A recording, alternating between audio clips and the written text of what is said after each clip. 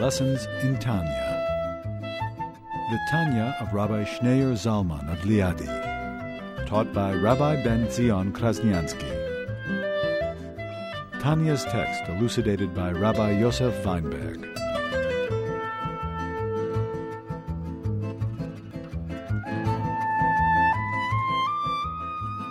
We're middle of chapter 35. Just to recap, what the question Alter Rebbe asked is, he says, why did Hashem send our neshama, our soul, into this world when we cannot really change our physical, our body, our egos? What's the point of the struggle? And as the Rebbe pointed out, his question is, he already answered this question earlier. We already discussed it earlier. Hashem gets tremendous pleasure when a person overcomes his evil inclination, when a person overcomes his ego, when a person breaks himself and does the right thing. It gives Hashem tremendous pleasure. So he already answered this question. What's he asking this question again? And the Rebbe explained that the question that the Rebbe is asking is that if it were a struggle between the godly soul, the divine soul, and the animal soul, of course, then it would make sense that every time the godly soul wins over the animal soul, triumphs over the animal soul, it gives Hashem tremendous pleasure. But the whole Torah mitzvot is set up in a way that it's not that the divine soul is engaged in things that touch the divine soul. For example, meditation, spiritual things, sublime things that really talk to the divine soul. And the divine soul ignores the animal soul, the ego, the body, the physical. But we find the whole Torah mitzvot is that the divine soul has to engage in the body has to do the mitzvah. In order for the divine soul to be connected with Hashem, it must do the mitzvah. So the question is, why is the Torah mitzvah set up in such a way that the divine soul has to engage the body, and without that, it's not connected to God. That's true of almost all the mitzvot that are physical. You have to physically light the match and light the candle, to light the Shabbat candles. You have to physically give tzedakah, the money that you earn. Money, the ultimate ego symbol, and you have to dig into your pocket and give it away to tzedakah, to charity. All of the mitzvot are physical. But even the spiritual mitzvot, for example, the mitzvah of prayer. According to Jewish law, if you sit and you meditate, prayer is a time to focus, to meditate, to refresh your soul, refresh your connection, to reconnect, recenter yourself spiritually. Yet if you come to synagogue and you sit in synagogue, close your eyes and meditate, and you float in a different dimension, higher levels of consciousness, not only haven't you fulfilled the mitzvah of prayer, you violated the mitzvah of prayer. Unless you move your lips, you physically move your lips. It's unique to the Jewish people. You walk into a house of worship, a house of prayer, everyone is quiet. Quiet, the eyes closed, meditating, thinking. You walk into a Jewish house of prayer, someone who's not used to it, it's very strange. Everyone is talking to themselves. Everyone is speaking. Prayer is a time of quiet, solitude. Why is everyone talking? And unless you speak and say the words of prayer, Shema Yisrael, you can't just close your eyes and think Shema Yisrael. You have to physically say Shema Yisrael Hashem Kein Hashem. So even the sublime mitzvah, the spiritual mitzvah, must engage your body. And even more so, what is prayer all about? What is the mitzvah of Shema? The mitzvah of Shema is to fulfill the mitzvah that's stated in the Shema, to love Hashem with your heart. The mitzvah of loving Hashem also has to be physical. It's not enough to love Hashem in an abstract, sublime, spiritual way. Just like the mitzvot, as the previous Lubavitcher Rebbe writes, just like the mitzvot are physical, for example, the mitzvah of tefillin. The mitzvah of tefillin have to physically be on your head, have to be physically on your arm. You have to feel it on your arm, you have to feel it lying on your arm, feel it lying on your head. So too the mitzvah of loving Hashem. When you're fulfilling a mitzvah, the mitzvah of loving Hashem, it has to be physical, meaning It has to physically affect you. Just like a human love, a physical love. Imagine you're in a bad mood. You're having a hard day. Everything that could go wrong is going wrong. And suddenly, out of the blue, you bump into your best friend. Surprisingly. You don't expect it. You haven't seen them in a while. The physical pleasure that you'll feel in your heart, suddenly your mood will clear. You'll be excited. You'll feel hopeful, full of energy. You feel energized. Before you were drained. And now, suddenly, because of this encounter, you physically feel the difference. This love that you have to your friend is something you can physically feel. And it physically shifts your whole mood around. So too, when you love Hashem, that love, when do you know that you fulfill the mitzvah of loving Hashem? If it's all in your head and it's abstract, that you haven't fulfilled the mitzvah. Because all of the mitzvah must be fulfilled physically. How do you fulfill the mitzvah of loving the divine physically? It has to affect you physically. That even if things are not going so well, but your love of Hashem literally lifts up your spirit. Just like if you bumped into your best friend. It gives you hope. It gives you enthusiasm. You know, anyone who was fortunate to see the Rebbe, the Lubavitcher Rebbe, after he finished praying, it was like a renewed person. You saw his walk. It was like his face was radiating, shining, like he was refreshed. Like he just went to the best spot, the best vacation, refreshed, rejuvenated, pun intended, reinvigorated, walking with a fast gait, full of energy, ready to tackle the day. Because the prayer was an encounter with God. It was real. And it's physically, you saw it in his face, and the way he carried himself. It was a different way he walked into synagogue and the way he walked out of synagogue. It was a different person. So when have you fulfilled the mitzvah of loving Hashem? Only if it affects you bodily, physically. And the same thing with the mitzvah of being in awe of Hashem, being afraid of Hashem, and fear of Hashem. It has to be physical. When you're standing in the presence of greatness, imagine you were standing next to Einstein.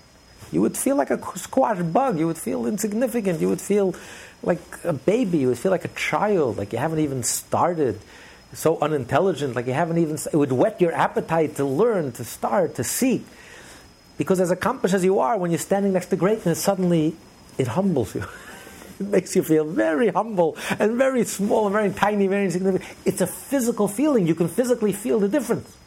Your whole body shifts, your whole body moves. You physically feel it in your heart, you feel different. So too, when you feel the mitzvah of being in awe of Hashem, means you have to feel the presence of Hashem. When you feel the presence of Hashem, that it physically changes you. God is standing right in front of me. The King of Kings is standing right in front of me. So no matter how brilliant you are and how intelligent you are and how accomplished you are, you feel insignificant and you feel humbled and you feel you're standing in the presence of greatness.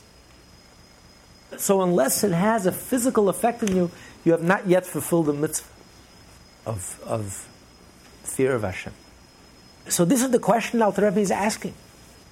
For the Beinoni, which is potentially 99.9% of us, since we cannot truly change our bodies, we can't truly change our egos, we can't really affect our subconscious, and we can live a lifetime of Torah, mitzvot, of discipline, of doing the right thing, and never ever doing the wrong thing, in thought, speech, or action.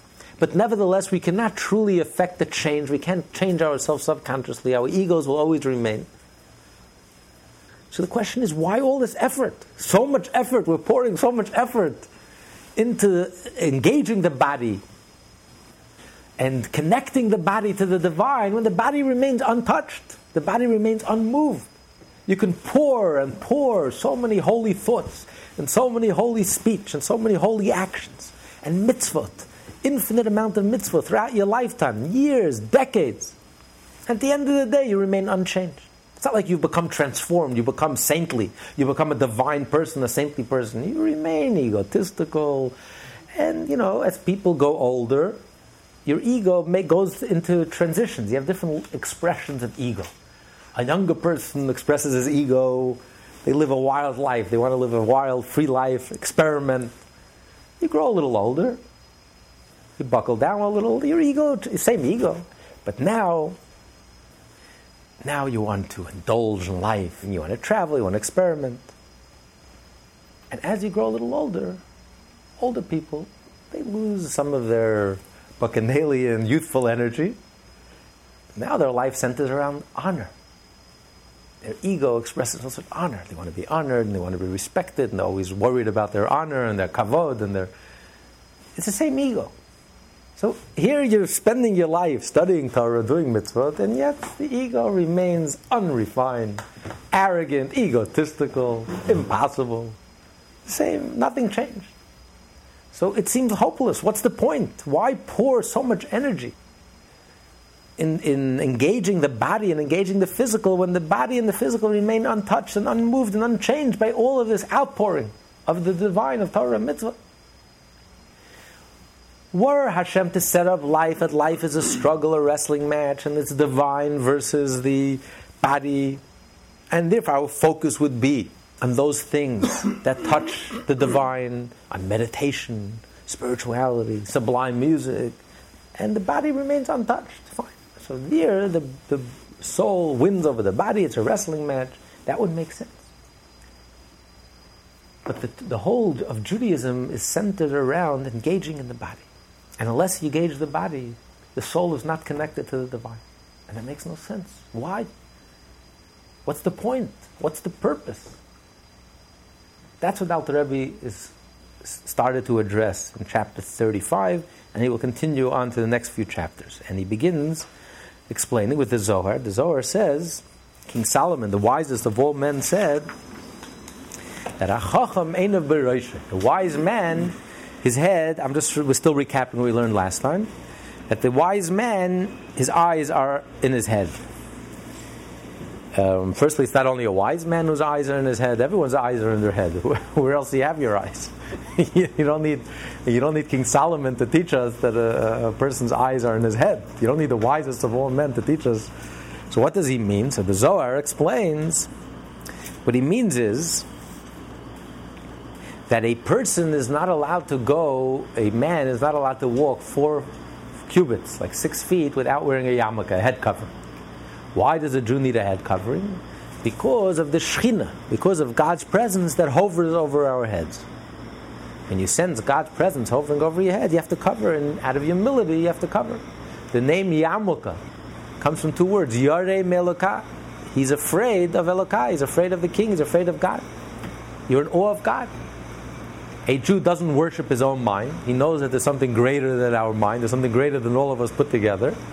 And that's the Shekhinah, God's presence that hovers over us, and therefore you walk around with a head covering. Women don't walk around with head coverings before they're married because they have this naturally, innately. They have this sense of connection, the sense of awareness of the divine. But the men need something external to remind them of the Shekhinah that rests and hovers over us. Actually, the Shekhinah is actually in the feminine. So the woman, she is an embodiment of the feminine aspect of the divine. She doesn't need a yarmulke to remind her. But the male needs a reminder of the manifestation of the divine that hovers over each and every one of us. Now, how do you feed this light that hovers over us? This light, you have to feed it. How do you feed this light? So in order to feed light, you need 2 things. You need a wick and you need oil. So what's the wick? The wick is our body. The oil are the mitzvot. The mitzvot feed this light. When your body does a mitzvah, you're lighting the wick, and the oil feeds the light. What happens? Why do you need oil? What happens if you light just the wick without any oil? Well, firstly, it's going to light very quickly. 1, 2, 3, and then it's gone. It's over.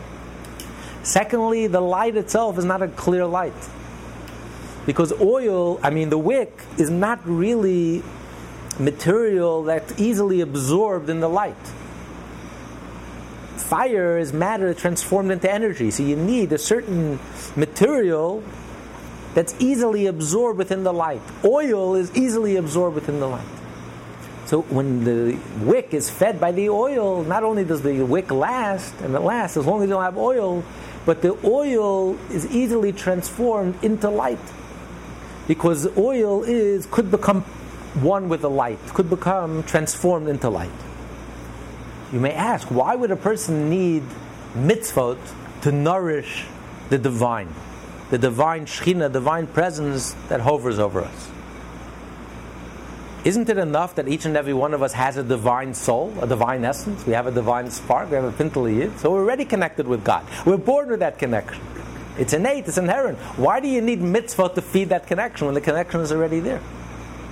So it's counterintuitive. It's not something you would think of on your own. As a matter of fact, all religions and all mysticisms actually take that position. You don't need mitzvah to be connected with God. You just have to reveal the innate, divine connection that you have. It's inherent, that you're born with, and you're already connected. Comes along the Torah and revolutionizes and says, no, in order to be connected with God, it's not enough your innate connection with God. Your soul connection is not enough. As a matter of fact, the only way for the soul to connect to God is by doing a mitzvah. And that's why this is a statement only made by King Solomon, the wisest of all men. Because it's not an obvious statement. That the wise man, only the wise man, the discerning man, is able to look at your eyes are on your head. Your eyes should focus on the Shekhinah that's on your head. And how do you nourish that Shekhinah? How do you nurture the Shekhinah? How do you feed the Shekhinah? Only through mitzvah. Your body, your soul is a wick, and it's the mitzvah that actually nurture and nourish and that connection. So this is counterintuitive. Why is that? It makes no sense. If anything, it should be just the opposite. Because the wick, we said, cannot easily be absorbed in the light. It needs the oil, because oil is material, it's easily absorbed in the light. So you would think that's just the opposite. Mitzvot are physical, material, tangible.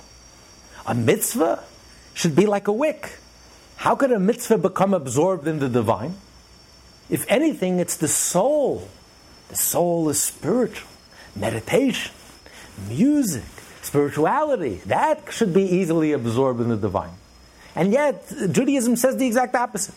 The soul cannot become absorbed in the divine. The soul is like a wick. It's not material that's easily absorbed and could become unified with the divine. You want to know what could become unified with the divine? The physical mitzvah. When you physically take a match and light a candle Friday before Shabbat on the right time. When you physically put on tefillin. When you physically give tzedakah. Even when you fulfill the sublime mitzvot, when you pray, you have to physically move your mouth and say the prayers. When you love God, but in a way that it physically affects you. When you're in awe of God and it physically affects you. Your being. Only then do you fulfill the mitzvah. Only then are you connected to the divine. Only then do you become absorbed with the divine. So this is revolutionary. This is counterintuitive. Why is it? What's the explanation? We started learning that the explanation is, what is the definition of the Shekhinah? In order to understand why it's the mitzvah that helps us become absorbed in the divine, while the soul cannot be absorbed in the divine, which is the Shekhinah, we have to understand, what is the Shekhinah? What do you mean the Shekhinah? God's presence. God is manifest. God is everywhere. What do you mean God is manifest? God is present. So the definition of the Shekhinah is that wherever you realize that there's no other reality but God. What is God's presence? When is God's presence manifest? When it expresses the truth that there is no other existence but God.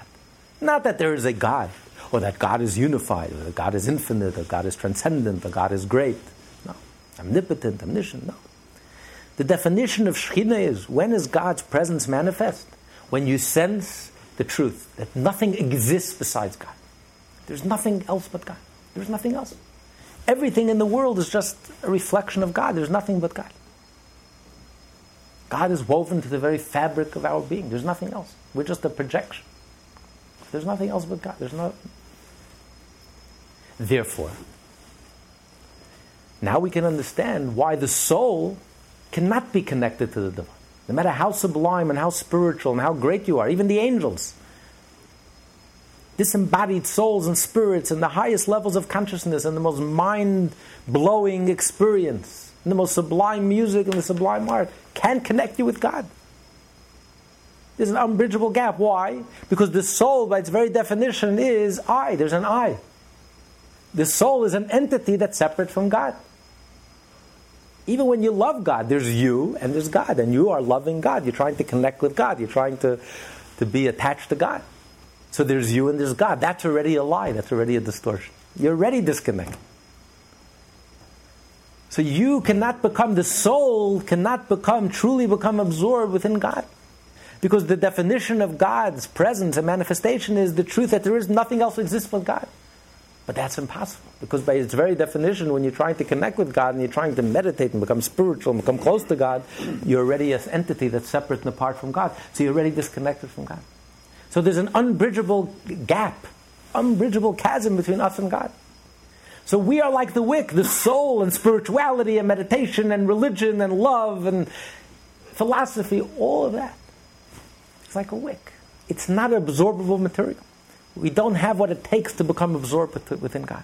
All the religion in the world and all the mysticism in the world and all the meditation in the world doesn't get us closer to God even one iota. You know what gets us close to God? You know what enables us to become absorbed and become one with God? What is the oil? The mitzvah. The physical mitzvah. When you take your hand in your pocket and give tzedakah. When you physically light the match before Shabbos. When you physically put on the tefillin. When you physically move your lips and say the prayers. Say Shema Yisrael Hashem Elokeinu Hashem Echad. When you shake the lulav and the esrog and you blow the shofar and you eat the matzah and all the 613 mitzvahs. And even in your love of God, when the love becomes palpable and physical, you can physically feel its effect, its impact on you. Only then could you become connected to the divine. Why? Why does the mitzvah connect us with God? And the explanation is because the mitzvah is the divine will. You may ask, well, everything that exists in this world is by divine will. Everything is divine providence. Nothing exists in this world without the divine. So God wants every detail, every aspect of this world is by divine will and divine providence. So what do you mean only the mitzvah is divine will? And the answer is, everything in this world is what we call the external will. It's a means to an end, just like in our own lives. There are many things we do, not because we really want to do it. It's just a means to an end. Many people go to work, not because they want to go to work. The proof is, if they didn't have to, they wouldn't. They want to earn the money, or the status. So they go to work. If you won the lottery tomorrow, would you still go to work? Then we'll find out if you really want to go to work. It was just a means to an end. If you won the $150 million lottery, would you still show up tomorrow for work? It was just a means to an end. So I want to do it, and I even enjoy what I'm doing, but that's not what it's about. It's just a means to an end. So too, when God created the world, He created the whole universe. Angels, higher levels of consciousness, spirituality, body, soul, material, spiritual. He created the whole world, and He wants every detail.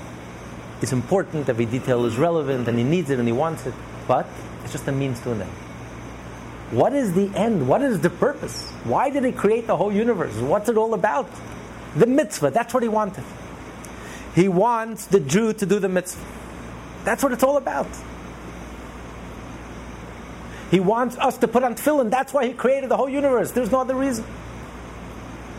He wants us to light the Shabbat candles. He wants us to give tzedakah. He wants us to move our lips and pray. He wants us to fulfill the 613 mitzvot. That's His will. That's what He wants. Everything else is a means to an end.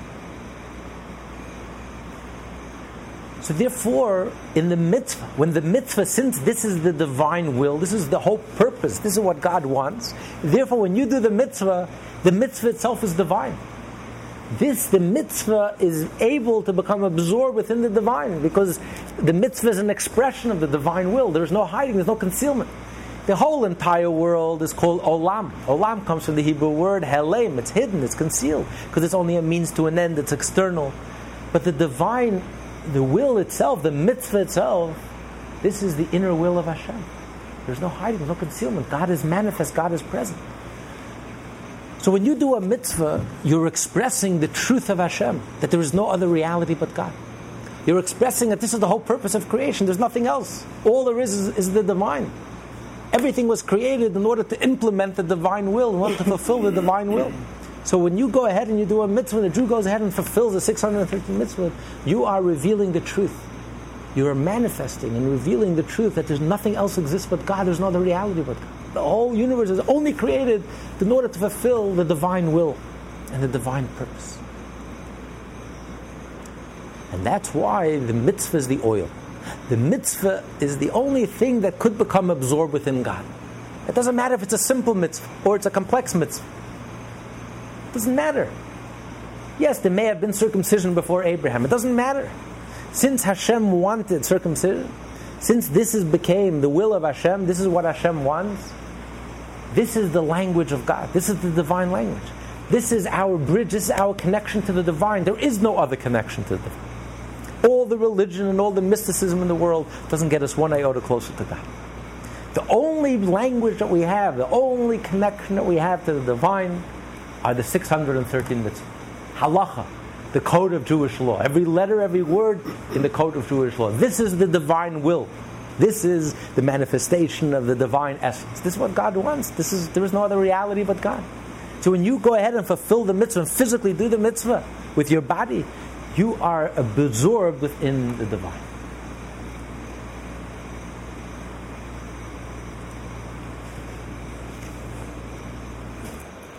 Okay, we left off last week. Let's continue. On the bottom of 457. For the soul of man. For the soul of man, even if he be a perfect tzaddik, who serves God with fear and love of delights, i.e., his love consists of delighting in the experience of godliness, a most lofty form of love, is nevertheless not utterly nullified out of existence, so that it might be dissolved into and absorbed within God's light, to be merged with it in perfect unity. It is rather a separate entity which fears God and loves Him. Since it is not absorbed within the godliness as oil is absorbed within a flame, the soul cannot serve as oil for the light of the Shekhinah. Even the complete tzaddik, the highest level of the tzaddik, as we learned earlier, who serves Hashem with love and with awe, and who has completely sublimated his entire being, his subconscious, completely transformed his being. He's egoless, has no longer any ego, the highest level. And yet, there's still an ego, there's still tzugizm, there's still an entity. There's still an entity that's connecting with God. By its definition, the fact that you're connecting with God and you're loving God means that there's a separate entity. So you may feel the tzaddik may be like the angel, a light that's drawn to its source, a light that senses that it's nothing without its source. It's constantly connected with its source. It wants to become absorbed with the source. And the light is constant agitation, vibrates. The tzaddik is constantly vibrating between love and awe. Constantly is alive. But nevertheless, it's the light of the sun outside the sun. There's the sun, then there's the light of the sun. It's a separate entity. It's a connected entity. It's a dependent entity. It's nothing without the sun. It realizes it. There's no ego. It's completely nullified.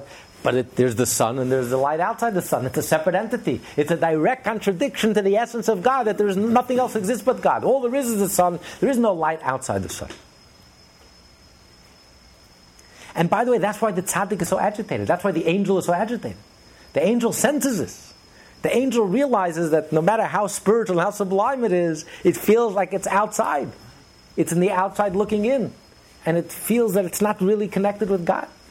And it feels that its being, its entity is a spiritual entity, is a direct contradiction to God. It's not only an egotistical, arrogant person who's a direct contradiction to God. The spiritual, sublime tzaddik, his entity is a direct contradiction to the essence of God. And therefore the tzaddik is completely crushed and nullified by that. The tzaddik it bothers the tzaddik. That's why the tzaddik and the angel are constantly agitated and constantly praising God. We say in davening every morning, the angels with a great tumult are constantly, because they're in agitation, because they realize no matter how spiritual they are and how sublime they are, and the angel completely transcends us. Talmud says an angel is like a third of the world. Take all the brains and all the intelligence of the world put together, one angel equivalent of a third of all the intelligence that exists in this world. Because an angel is in tune with other dimensions, higher dimensions. There are infinite amount of angels. There's a whole other realms of reality that's totally beyond the laws of physics as we know it, a completely different dimension, a higher dimension. And no matter how spiritual and how sublime an angel feels agitated. An angel is constantly, because an angel knows and senses that it's not connected with God. The fact that it's an entity it's a light of the sun outside the sun, so even though it knows that it's a light and it's dependent on its source and it constantly points to its source and is connected to its source, it feels it's a direct contradiction to the essence of God, that there's nothing else exists but God. How could there be a light outside the sun? So no matter how sublime the tzaddik is a separate entity from God. Continue. Not so with mitzvot and good deeds, which are God's will, each commandment representing God's desire that a particular act be performed. Now, God's will is the source of life for all the worlds and the creatures. They live only because God so desired. So the question is, everything in this world is really an expression of God's will. Nothing in this world is without the will of God. Everything is divine providence. The tiniest detail. So what's the difference between Torah, mitzvah, and everything else that exists? The difference between the divine will expressed in mitzvot and that same will as expressed in creation lies in the latter's descending to them by means of many contractions, tzimtzumim, and by concealment of the countenance, the internal aspect of the supernal will, with only the external superficial aspect of God's will expressing itself in creation, and through a descent from level to level. All these steps were necessary, so that it would be possible for the worlds and creatures to come into being and to be created ex nihilo as separate entities without becoming nullified out of existence as mentioned above. Without the previously enumerated forms of concealment of godliness, all created beings would be so completely nullified before the divine will that created them that they would have no independent identity. Thus the divine will expressed in creation can come about only through its seeming contraction, occultation, and descent. The mitzvot, on the other hand, are the internal aspect of the divine will. There, the countenance is not hidden at all, for on the contrary, mitzvot are the underlying purpose, the inner aspect of will, of creation in its entirety. To illustrate by way of example, one engages in business so that he will realize a profit and thereby support his family. In all, he wants the business to prosper, wants the profits, and wants to provide for his family. Yet, his true inner will lies only in supporting his family. His desire for profit is merely incidental or external to this will, and his desire for business even more so. So too with the divine will as expressed in creation and as expressed in the mitzvot. The desire for creation is an external will. It is generated by the inner, i.e. ultimate, desire that Jews observe the mitzvot, obviously an impossibility without a created world. Because the mitzvot represent God's true inner will, and because in them there is no concealment of this will, unlike the case in creation, therefore the godly life force within them is by no means a separate entity, but is united with and contained within God's will, and they, the mitzvot, are truly joined in perfect unity with God's will. Hashem's will was that there should be a world where godliness is hidden, a very egotistical world, where we do separate ourselves, we do sense ourselves as being separate from Hashem, separate from God, and even independent from God. And yet, nevertheless, we fulfill the will, the divine will. In the world of emanation, there are no mitzvot. It's like no one is going to make a big deal if the soul tells the body to move, and the body, when you move your hand, no one is going to reward the hand for moving. Why not? Why doesn't anyone make a big deal? I wanted to move my hand, and my hand listened. My hand is religious. It obeyed. I asked it to move, and it moved. No one's going to make a big deal. Because what's the big deal? Of course the hand will move, because a hand is nothing without the soul. A hand doesn't even feel itself. A hand is egoless. A hand is completely unified with the soul. So of course the hand is the soul. The soul is the hand. Whatever the soul wants, the hand is completely unified with the soul. A living body, a healthy body is alive. It's one with its life. It's inseparable. So too the world of the divine emanation.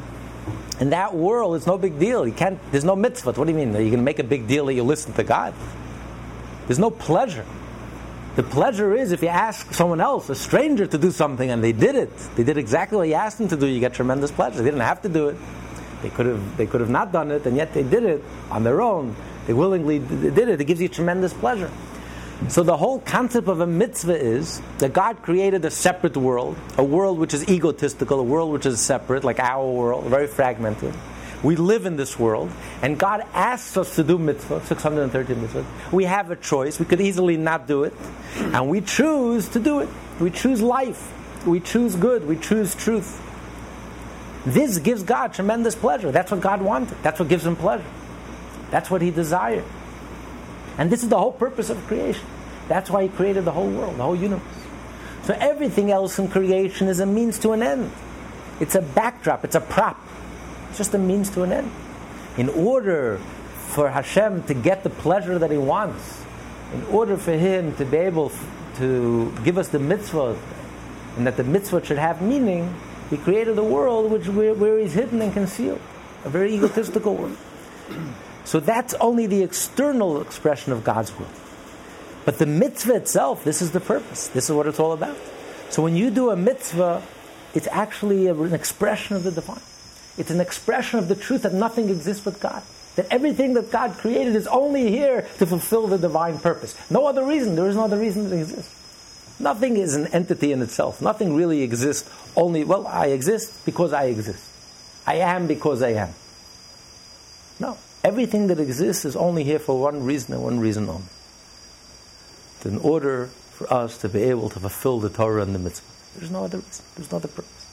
As Rashi says right in the beginning of the Torah, the second Rashi in the Torah, the chief rabbi of the Jewish people, Bereshis, says Rashi, Beis Bereshis, the very first word in the Torah. Bereshis in the beginning, Rashi says, also has the meaning of Beis Bereshis. There are two beginnings. In other words, there's two reasons why the world was created. In order for the Jew and for the Torah, for a Jew to fulfill Torah. That is the whole reason why God created heaven and earth. There is no other reason. That's why He created angels, that's why He created the spiritual realms, that's why He created the physical realms. There is no other reason. So when you're doing a mitzvah, you're fulfilling the divine will. So you are united with the truth that there's no other reality but God. The mitzvah becomes the oil that fuels the divine, that fuels the manifestation of the divine in this world. You want to continue? It is thus clear why, in the above-mentioned metaphor, the mitzvot can serve as oil for the light of the Shekhinah, for they are truly absorbed within and transformed into the light of the divine will, just as oil is absorbed within a flame. The Alter Rebbe will arrive at this conclusion after a preliminary discussion on what the Zohar means when it says that the light of the Shekhinah, quote, rests, end quote, on man. This exposition now follows. The resting of the Shekhinah means, i.e., when we single out a specific object from a world filled with the Shekhinah by saying that the divine presence rests upon that object, its uniqueness lies in the revelation of godliness and the Ein Sof light in that particular object. This means to say that this object is comprised within God's light and is nullified out of existence toward Him. It has no separate identity.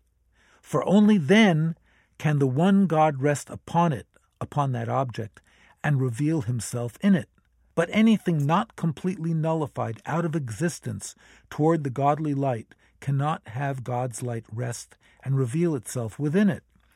Even a perfect tzaddik who cleaves to Him with, quote, abundant love, end quote, a most lofty level of love and attachment to God, yet even in the case of such a tzaddik, no thought can truly grasp Him at all. For the true implications of the phrase, God is the true Lord, is His unity and oneness, that he alone exists and there is absolutely nothing besides him. As explained in chapter 20, the statement, quote, God is one, end quote, means not only that he is the sole God, but also that he is the only being that truly exists. All else is totally nullified before him. If so, this person, i.e. the above-mentioned tzaddik, who loves God and who is a separate being in his own self-perception, as is evident from the very fact that he loves God, rather than a non-entity, no thought of his can grasp him at all. Even the tzaddik cannot grasp God and therefore become one with him through the faculties of his own soul. Therefore, God's light does not abide or manifest itself in him except through the fulfillment of mitzvot, which constitute his actual will and wisdom without any, quote, concealment of countenance, end quote. Since the inner aspect of the divine will stands revealed only in the mitzvot, it is only by means of them that the light of the Shekhinah rests upon man, not through spiritual devotion alone. See, even when the tzaddik understands and grasps Hashem, and even when he grasps this concept that nothing exists but God, but again, it's your mind grasping and your mind understanding, and your mind is finite and limited. So it's still separate. So it's separate. You can't truly grasp, you can't truly comprehend that I am a non-entity. A person can't leap over yourself. You can't jump over yourself. You can't think out of the box. By your very definition, the fact that you're grasping and that you're thinking and that you're comprehending means that there is an entity that's comprehending. It's something outside that's trying to understand and trying to wrap its mind around it and trying to grasp it. So by definition, you're already a separate entity. So it's impossible. It's an impossibility. What happens with Hashem is in each one of us? So there is some sort of Hashem being inside of us that we're connected to. So even though we may be a separate entity, we're still... But the only way to truly ignite that spark that we have, the only way to truly fuel that spark and to reveal that is only through Torah and mitzvah. There is no other way.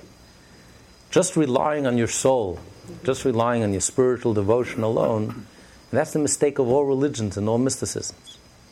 God is not spiritual. Spirituality, could be the ultimate ego trip. It's already a separation. No matter how sublime and how great and how deep and how penetrating and how... It's impossible. Because the moment you're thinking, there's a separate entity. It's thinking about God. It's not God. So it's already a contradiction to the truth that nothing exists but Hashem. So the only way to truly ignite the divine within us and to truly set it on fire and to fuel that fire, a steady, sustained flame, is only through mitzvah. Because the mitzvah is the divine. That's the divine will. There's no concealment. The mitzvah is the divine. And the mitzvah expresses the truth that nothing exists but God. This is the ultimate purpose. This is what it's all about. This is what God wanted. So when you're fulfilling the mitzvah, you're fulfilling the divine will. You're expressing the divine will. So your whole being at that moment just becomes an expression of the divine will. So your whole entity becomes an expression of the divine will.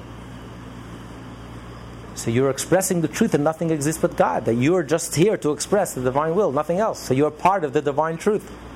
By you expressing the divine will, by you living the mitzvot and living the Jewish life and thinking like a Jew and speaking like a Jew and acting like a Jew, you are becoming absorbed within the divine. You are becoming part of the divine truth.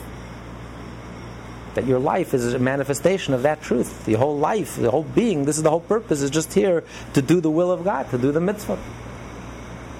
There's nothing else. So you become a living truth, part of that living truth, part of that living reality. And you manifest that living truth. You manifest that reality. You fuel the Shekhinah. That becomes the oil that feeds the light, the Shekhinah.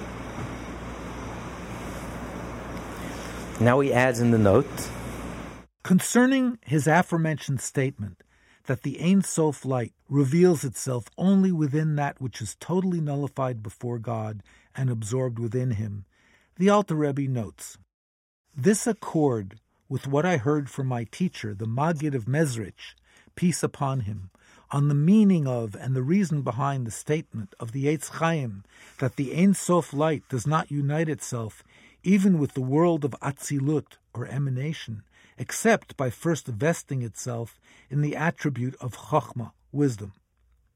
The Maggid, A, explained the meaning of the Ein Sof's vesting itself in Chochmah.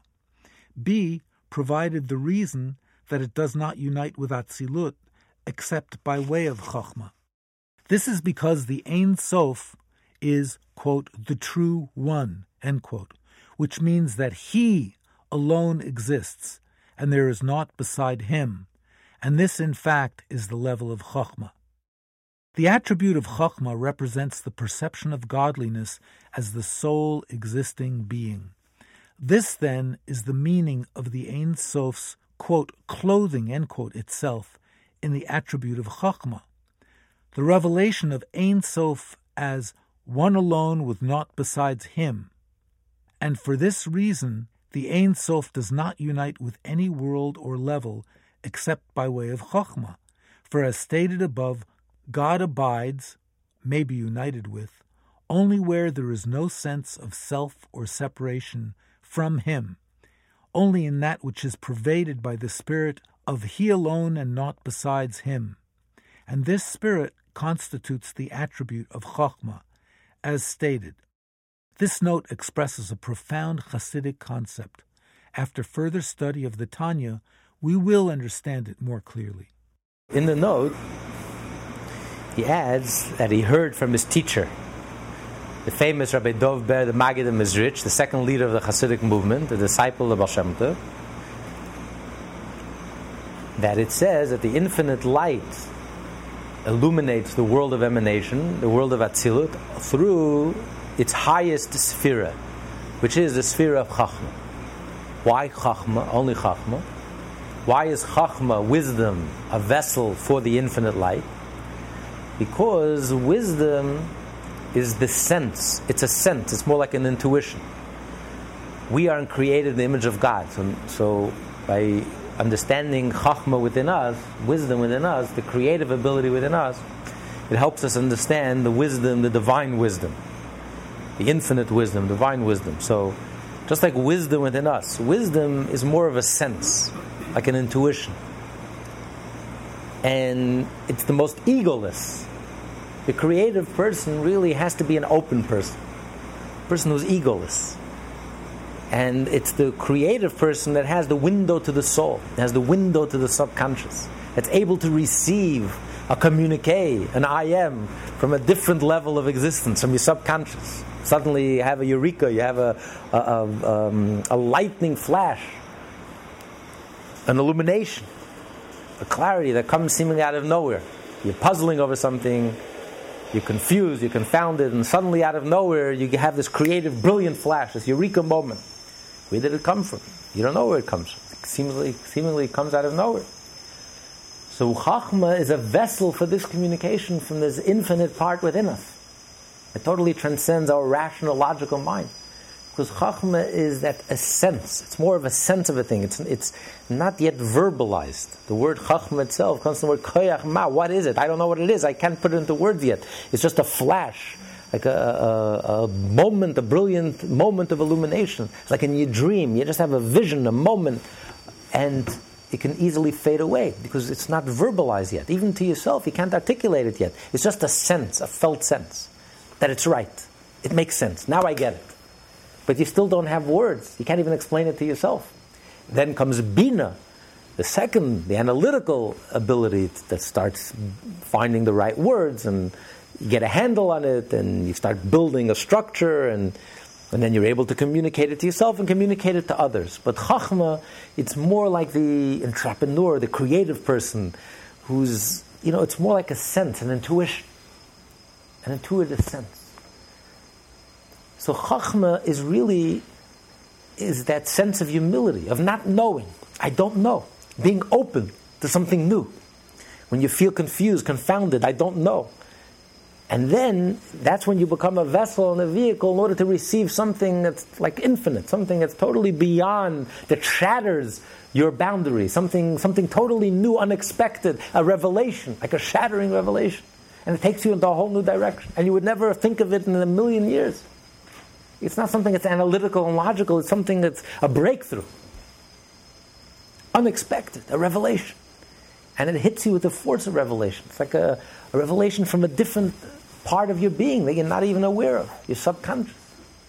A communicate. So Chachma is that ability to sense something that's beyond yourself. It's egoless. The creative person has to be has to have in a certain sense, has to have a certain egolessness, an openness, a sense of not knowing, a sense of open to the mystery of life, to the infinite mystery of life. And by being open to it, then he can receive this revelation. It becomes a vessel and a vehicle to receive the revelation of the soul from a different dimension, a more infinite dimension. So this is an analogy from our own personal experience. We can extrapolate the same is true in the divine wisdom, in the world of emanation. That Chachma is that sense, that intuition, that sense that nothing exists but God. So it's like an intuition, a sense of complete self-nullification. So it's the closest we get. It's the closest we can get. It's the window to the soul. It's the window to the infinite. It's the closest we can get to egolessness. To rising above your ego. Going beyond your ego. Beyond your rigid sense of self. And being open to the infinite, dynamic flux of reality of Hashem. So why is Chachma the window to the soul? Why is Chachma the vessel to receive the infinite light? Because Chachma is egolessness. So the only way to become a vessel to God is by being egoless. The analytical part, Bina, as brilliant as you are, and as intelligent as you are, and as knowledgeable as you are, that's actually a contradiction to God. Because it's not egolessness, it's I'm intelligent, I understand, I can grasp, I'm aware. It's that humility and that sense of egolessness, that's a vessel for the infinite. So that's Chachma. Chachma is the point of contact between the infinite and the world of divine emanation. And from Chachma, it filters throughout the rest of the world of emanation. And the reason is because, again, what is the infinite? What is the vessel for the infinite? What is the infinite? The infinite is the reality that there's no other reality but God. So the only thing that's a vessel for the infinite is a sense of egolessness. So that's also why the mitzvot are the only vessel vehicles for the infinite. The mitzvot are what helps us become absorbed in the infinite. Because the mitzvah is the divine will. When you do a mitzvah, you become part of the divine will. You become absorbed in the divine will. Nothing interferes, nothing gets in the way. It's clear. Everything else in this world is obscure, is opaque. It's not clear. Because God hid himself. Because everything is the external will. Because that's what God wanted. He wanted to hide, to conceal, in order to enable us to do a mitzvah. The whole meaning of a mitzvah is when God is hidden, and yet we do God's will. So everything in the world is just the means to an end. God is hiding himself, obscuring himself. Everything is obscure. Everything is opaque. A mitzvah is clear. There's no hiding. There's no concealment. This is the will of God. This is open. This is revealed. This is the whole purpose. This is what God wants. So when you do a mitzvah, you're participating, you become absorbed, you become part of the divine. So the mitzvah is the only thing that makes us become absorbed and unified with God.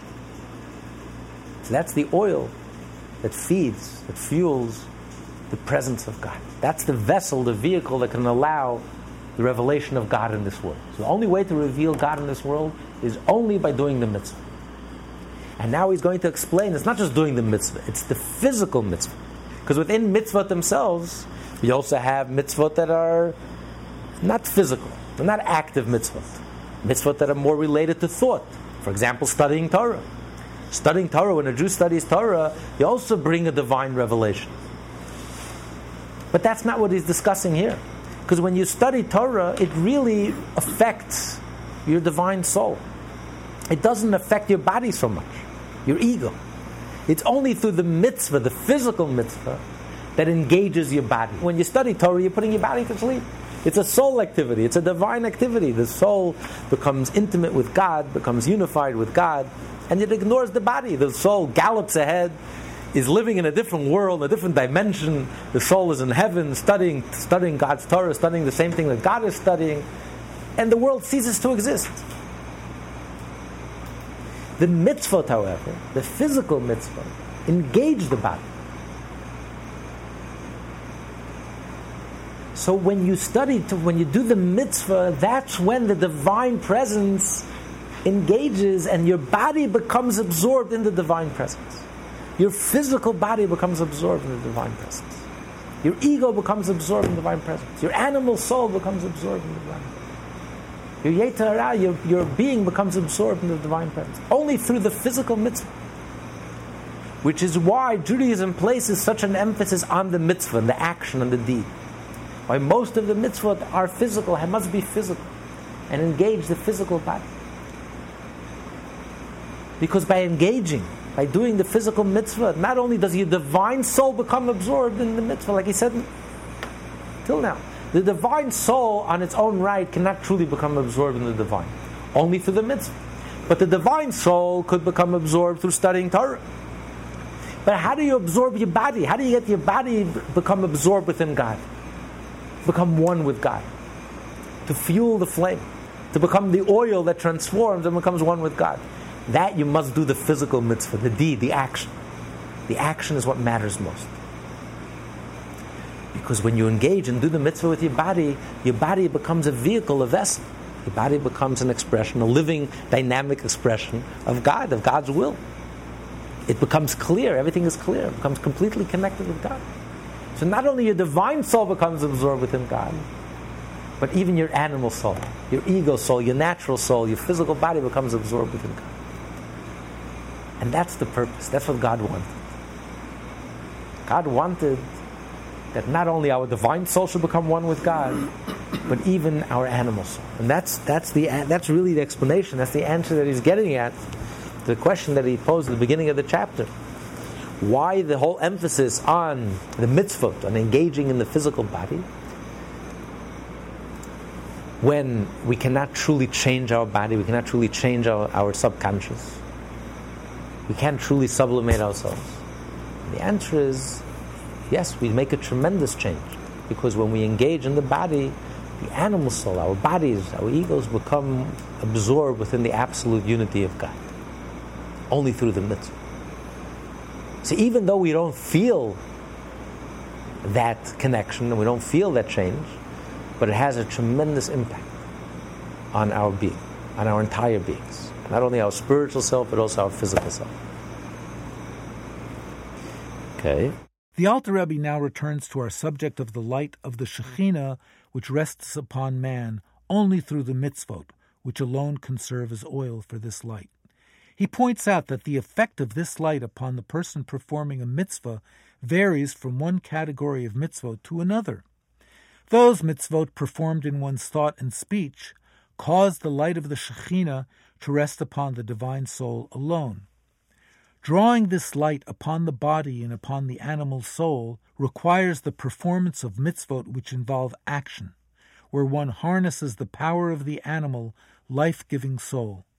In the Alter Rebbe's words, when a person studies Torah, using his powers of thought and speech, his neshama, his divine soul, with its two inner garments only, the faculties of speech and thought.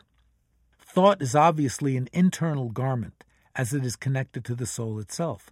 This is why thought functions ceaselessly. It is closely bound to the soul, and the soul's presence is constant.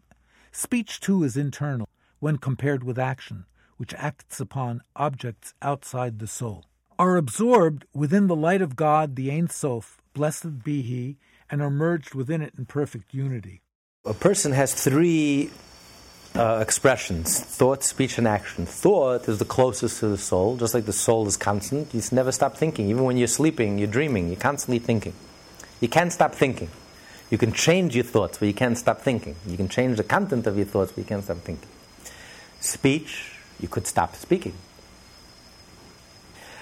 but some people could, right? But speech, even though speech is external, no one knows what you're thinking, but when you speak to someone on your level. You speak to a human being. You're not going to go speak to a rock. Even though sometimes it feels like speech is something you speak to someone on your level. But action, however, can affect anything. Even something that's not on your level. You can change. You can chisel a rock. You can do action. Doesn't have to be on your level. So action is the most external from all of the expressions of the soul. It's the furthest away from the soul. So he says that when you study Torah, or when you do a mitzvah that affects your thought and speech, that's your inner faculties. So then only your inner faculties become absorbed in the divine. Continue. This constitutes the resting of the Shekhinah on his divine soul, as our sages have said. When even one person applies himself diligently to Torah study, the Shekhinah is with him, meaning in this case that the Shekhinah rests upon his divine soul and upon his faculties of thought and speech, which are engaged in the mental and oral study of the Torah. However, in order to draw the light and radiation of the Shekhinah upon his body and animal soul as well, i.e. upon the vitalizing soul actually clothed in the body and providing for it a corporeal life force, one must fulfill the practical mitzvot, i.e. commandments involving the faculty of action, which are performed with the body itself. In this way, the actual power of the body engaged in this act, for example, when one dons tefillin, it is the physical strength in his arm that impels the motion that constitute the fulfillment of the mitzvah, and therefore this bodily power is absorbed in the divine light and will and merges with it in perfect unity. This power of the body constitutes the third garment of the divine soul. As mentioned in chapter 4, the divine soul expresses itself in the faculty of action through performing the mitzvot. When the faculty of action is absorbed within the divine will, then, in addition, the power of the vitalizing soul actually clothed within the body, the power of that soul derived from Klipat Noga, is transformed from evil to good and is actually absorbed into holiness, exactly like the divine soul. For it is the power of the animal soul that implements and performs the act that constitutes the mitzvah. True, the divine soul is the force motivating one's observance of a mitzvah, yet the divine soul cannot directly activate the body to perform a physical action. To don the tefillin, for example, it can accomplish this only through the agency of the animal soul, which serves as a medium between the divine soul and the body. In the Alter Rebbe's words, "For without this power of the animal soul, the divine soul would not affect the body at all, since it is spiritual and the body physical and corporeal, so that body and divine soul are antithetical, as are the spiritual and material dimensions generally. The intermediary between them is the vitalizing animal soul clothed in man's blood, which is in his heart and throughout his body. For the nature of the animal soul is such that the coarsest, most material-like level of its spiritual substance is capable of clothing itself within the blood. Since the animal soul is the divine soul's medium of affecting the body, its active power is also absorbed into holiness when one performs a mitzvah." So he's saying that when you do the mitzvah, the physical mitzvot, which are the majority of the 613 mitzvot, which have to be physical, you have to do it with your body. And the body, although the motivation, what's motivating you to do the mitzvah? It's your divine soul. You want to do something godly. So you're motivated to connect with the divine. But the only way to do the mitzvah, you cannot do the mitzvah unless the body cooperates. The body is the one that's actually moving your hand, because it's the soul, it's the life force, it's the blood within you that's pushing your hand, the food that you ate, and the life force within you, the natural life force, that part within you that wants to continue to live, that wants to self-preservation, that part within you, your ego, your natural self. It's that part that's actually doing the mitzvah. So the godly soul cannot do the mitzvah without the body. The only way to physically do the mitzvah, the divine soul can think, can speak even, can meditate, but to physically do the mitzvah, you need to engage the body. You need to engage the animal soul. So the actual energy and strength that's moving your hand to do the mitzvah, that's your animal soul that's moving.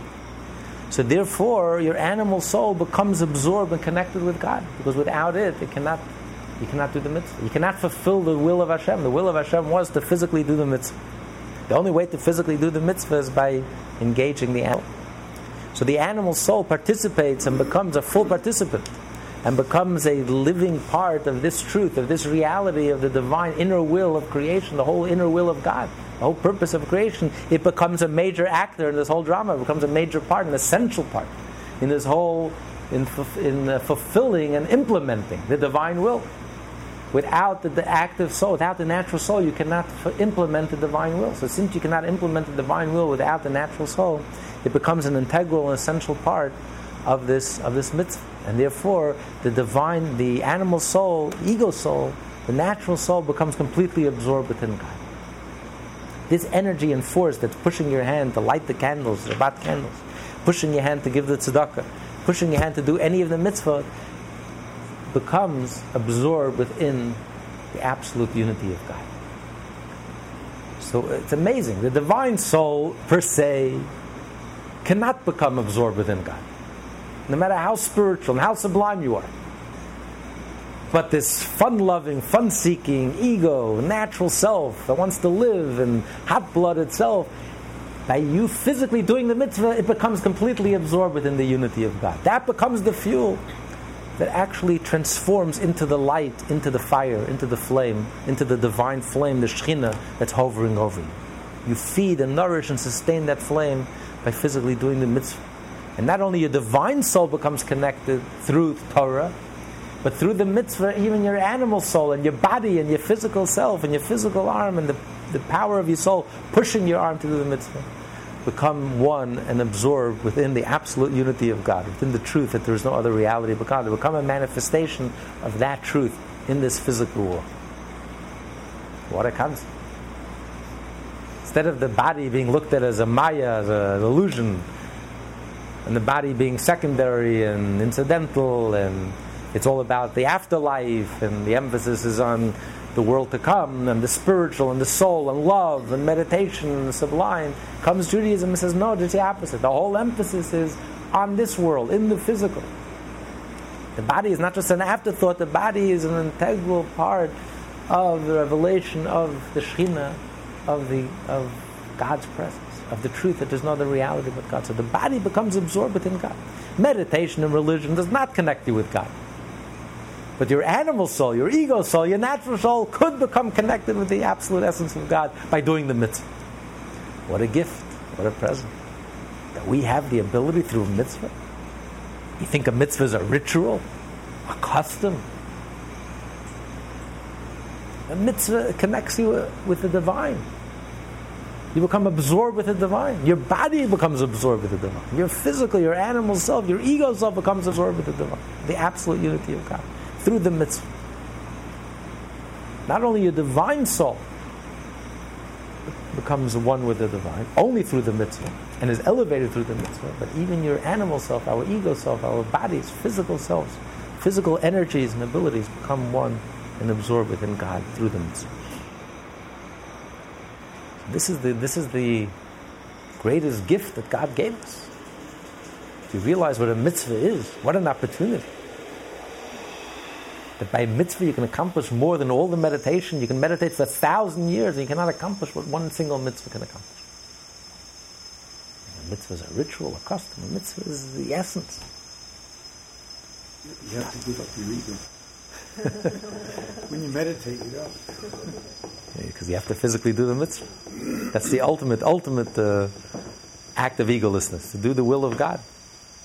That's the ultimate act of egolessness. Not to do what you want, but do what Hashem wants. When you do what Hashem wants you to do, the inner will of Hashem, that's the ultimate act of egolessness. But even if you don't feel anything, even if you just do the mitzvah, let's say you're not on a spiritual high, you're not spiritually sensitive, you're not jumping with joy and ecstasy. fact is, you've done the mitzvah. The mitzvah connects you with the essence of God. But sometimes, a lot of times, you feel the resistance to doing the mitzvah. That's why you feel the resistance. Right. Because the Yetzer Hara knows how powerful a mitzvah is. If the Yetzer Hara thought that the mitzvah is just a ritual, what does he care less? Do rituals, don't do rituals, knock your head against the wall. What do you do? Do whatever you want.